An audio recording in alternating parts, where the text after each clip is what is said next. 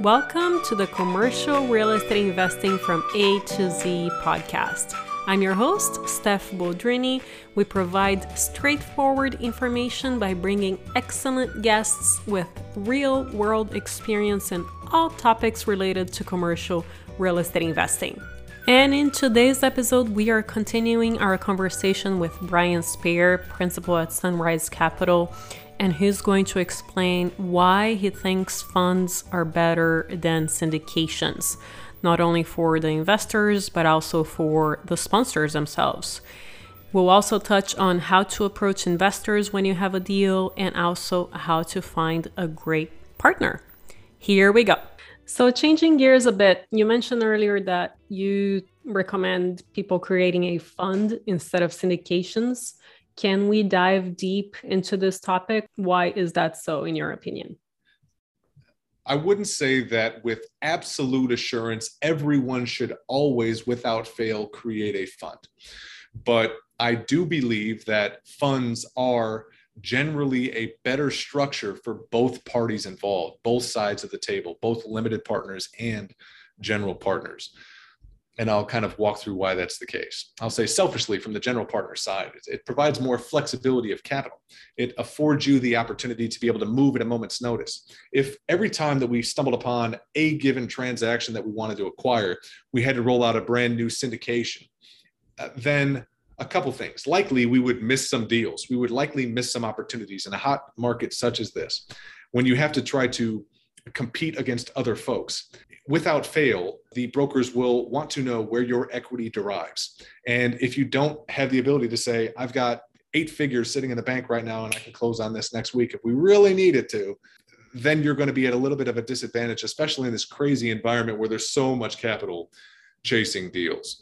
The fund affords you the opportunity to have that capital at the ready when those opportunities arise so that you can act faster, you can move quicker. That expediency helps tremendously. I would also convey that funds often will afford you the opportunity to provide outsized IRRs as well, depending upon the scale of your respective fund. You may be able to garner some lines of credit, which would afford you the opportunity to be selective about when you ultimately bring capital in, and leveraging that provides you with an opportunity to provide investors with a higher internal rate of return. So these are some of the things that you can do at a little bit higher scale inside of the fund structure. In addition to that, you get diversification, obviously, across all the various different assets, as opposed to trying to have your entirety of your investment rate of return be a function of one individual property. The old adage goes, one data point does not a trend line make. And if I did 10 deals, I can guarantee you that, over the course of 100 deals, I would revert closer to the mean than if I did 10 deals or if I just did one deal. On that one individual transaction, it's true that that one individual investor might hit a grand slam. It might be an outsized, unbelievably phenomenal rate of return. But on the flip side, for every time that occurs, there's also that one that does not meet or exceed the expectations, right? It's the one that, swings and maybe it's a pop out. And it's very, very difficult to know in advance which one of those is going to be the one that does not ultimately hit expectations. And for that reason, implementing the fund structure ensures that you're reverting closer to the mean of the investor projections and ultimately what we feel is likely to occur for that investor over the term of the holding period. I would also say from the limited partner's perspective, again, you just get more stability, more assurance of outcome. But I would say one of the most overlooked aspects of this for those investors that are out there who seem to prefer the individual deal specific syndications today, I would pose to them that when you decide to move forward in a fund structure, what you're also doing is you are forcing the general partner to diversify their promote over the course of the entirety of the fund, as opposed to the individual deal specific syndication. So I'm going to use a hypothetical here. Let's say we did 10 deals inside of the fund, right? But, we had chosen to do the 10 in individual deal specific syndication. So, 9 of them go very well. They're all grand slams, whatever the case may be. And then one of the deals is a complete and utter failure. We barely get the money back. Right? Or we lose some money along the way and there's a capital call. Some of those investors have been done exceptionally well, but obviously some of them have done just unfortunately poorly. They've underperformed. But the sponsor he's making an exorbitant amount of money on 1, 2, 3, 4, 5, 6, 7, 8, and 9. And on the 10th deal, where maybe he loses all of that money, the sponsor still makes out exceptionally well in that manner. However, in a fund structure, you are forcing the sponsor to diversify their earnings, their rate of return over the entirety of the promote, over the entirety of the business. So if 9 of those deals did well, and on the 10th deal, they ran it into the ground and lost all the money, well, then the sponsor doesn't make any money. The sponsor doesn't make a red penny, because the benefit of the other 9 properties is making up for the deficit of the 10th asset.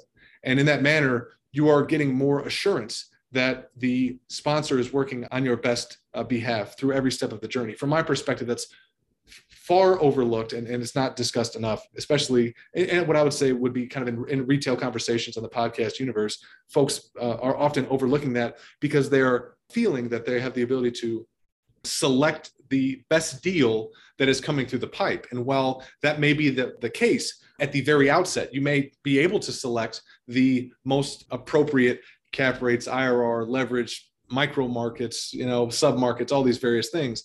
But the truth is, you don't know when the tornado is going to hit that property. Nobody does. And it's impossible to know that in advance of acquiring those respective deals. So those are some of the benefits and drawbacks associated with it. We feel the fund structure is a superior structure for both parties involved for those reasons.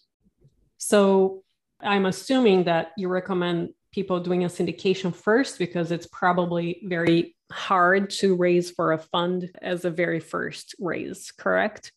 I would say so, yeah. I mean, you want to use your own capital. You want to go out and prove the business model. You want to go out and have a simple, scalable, repeatable business model prior to rolling out a fund. I think that would be imprudent to just launch a fund from scratch. You need to go out and prove yourself first. There's nothing wrong with that. But I do think that ultimately the fund structure provides more benefits for everybody involved. I would pose to you that's why the likes of Blackstone, Carlyle Group, Apollo, all the guys on Wall Street, they don't run out and do individual deal specific syndications. They do fund structures without fail for all those reasons. So how do you approach an investor when you have a deal? Can we cover that topic? This is a fun one. The question of how you approach investors when you have a deal begins well in advance of when you have a deal. So you're never going to reach out to somebody and hard sell them on wiring you $100,000 one day after you have a deal come under contract, and you all of a sudden need to scramble to ultimately get that capital.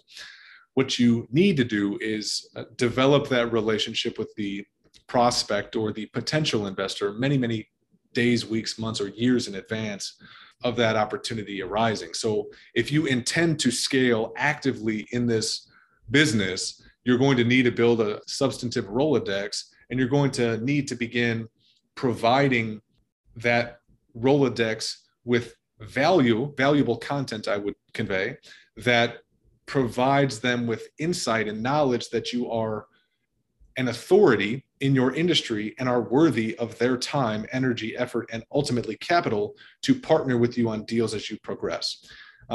It's why, again, we host the Mobile Home Park Investing Podcast, because it provides folks with hours and hours and hours of free content to understand who we are, what we do. We literally take our business model inside out and explain to individuals how we go out, find off-market transactions, turn them around, and go full cycle on the deals, ultimately generating great returns, et cetera, et cetera. And it provides folks with that business plan, that transparency, and that knowledge that if they want to go down the rabbit hole, they can literally listen to hundreds of hours of content that we've put out there, so that by the time that they reach out to me and want to have those respective conversations after I send that email, right? After I send that email and say, hey, a new mobile home park came available, they've likely already listened to tens of hours of content that we've already put out, understand exactly what we're going to do in advance. And now it's kind of rinsing and repeating the business model, as opposed to me trying to explain from a high level what a mobile home park is and how we're ultimately going to try to implement that model. So when we approach investors, it begins significantly further upstream than when we have that deal under contract and we ultimately need that capital. Begin that process now, if you have not done so, well in advance of that opportunity arising. Doing all of this does take having great partners. Can we go over what steps do you take to find the right partner for all of these deals that you're doing? I would say that what you are ultimately looking to do is find somebody who has complementary skill sets. In order to make a partnership successful, the individuals that are ultimately partnering need to bring skill sets to the table that are complementary, that make the two parties significantly more valuable than the individuals themselves. 1 + 1 is 11, if you will, the old analogy. When you're looking to try to find the right partners, I would spend some time first thinking about yourself. What do you bring to the table? What do you do better than anybody else in the marketplace? I always like to say there's 3 things that are necessary to make any deal happen. You need to find the money, you need to find the deal, and you need to operate the deal. If I'm going to try to ultimately approach somebody and you're seeking a partner, you need to first determine where you want to spend your time, energy, and effort. What do you like doing? Okay, build the business around that. What do you like doing, and what are you good at? If you're very good at kind of attracting capital, the investor relations side of the business, if you will, then you will need somebody to either go help you acquire those respective assets and or manage them over time. So from my perspective, I'm going to select which of those skill sets I'm going to become proficient in, and then I'm going to locate a partner that can help me in the other areas. And that's ultimately what I chose to do years and years and years prior. Kevin, my business partner, he's been an active real estate investor his entire adult life. I always like to joke the guy's never had a real job. He's been doing this since he was 19 years old, going off market direct to owner. Was originally buying single family homes by doing cold calls, direct mail, that sort of stuff. A great business model, finding deals off market, managing those respective assets. And I had some skills throughout my 20s that I garnered in helping scale businesses.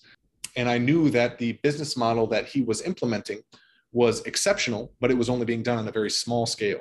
And I knew that we had the ability to pour some gasoline on that by virtue of coming in and helping him scale that respective venture, offloading a good chunk of this piece, right? The investor relations side and regulatory compliance is kind of what I handle over here at Sunrise Capital Investors, which allows him to focus on what he loves, what he knows better than anything else is actually having those conversations with mom and pop operators, traveling throughout the country, getting those deals under contract. And that sort of tandem task management or dispersion of accountabilities in the organization helps you scale significantly quicker and can create a mutually beneficial relationship, truly, that lasts for decades and decades.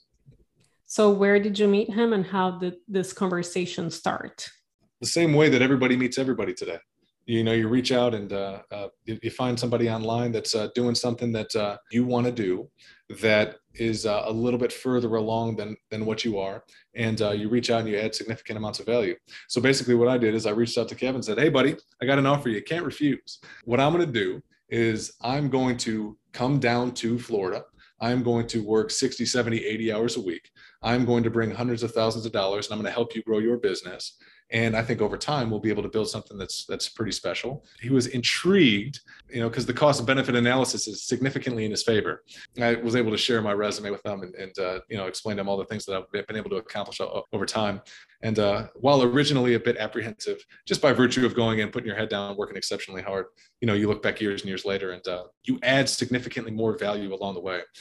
Folks like to coin themselves value-add investors, but you can add value in a litany more ways than just going in, buying a property and trying to increase the NOI. I would consider value-add relationships also a great way to be a value-add investor. Bring significant value in any way that you can to that relationship so that you can ultimately build rapport. And by doing so, you can garner significantly more experience and accelerate your learning curve and scale significantly quicker than you would otherwise be able to. That's awesome. The only people that I meet online are dates. So I'm going to try that for partnerships. Oh, good. Love it. Now, great idea. My wifey locked me up. My wifey locked me up before that became the hotness. Such is life. Fun. Wow. We covered so many topics. Thank you so much for letting me dive deep into your career. Is there anything else that you think is important for us to cover that we have not covered yet?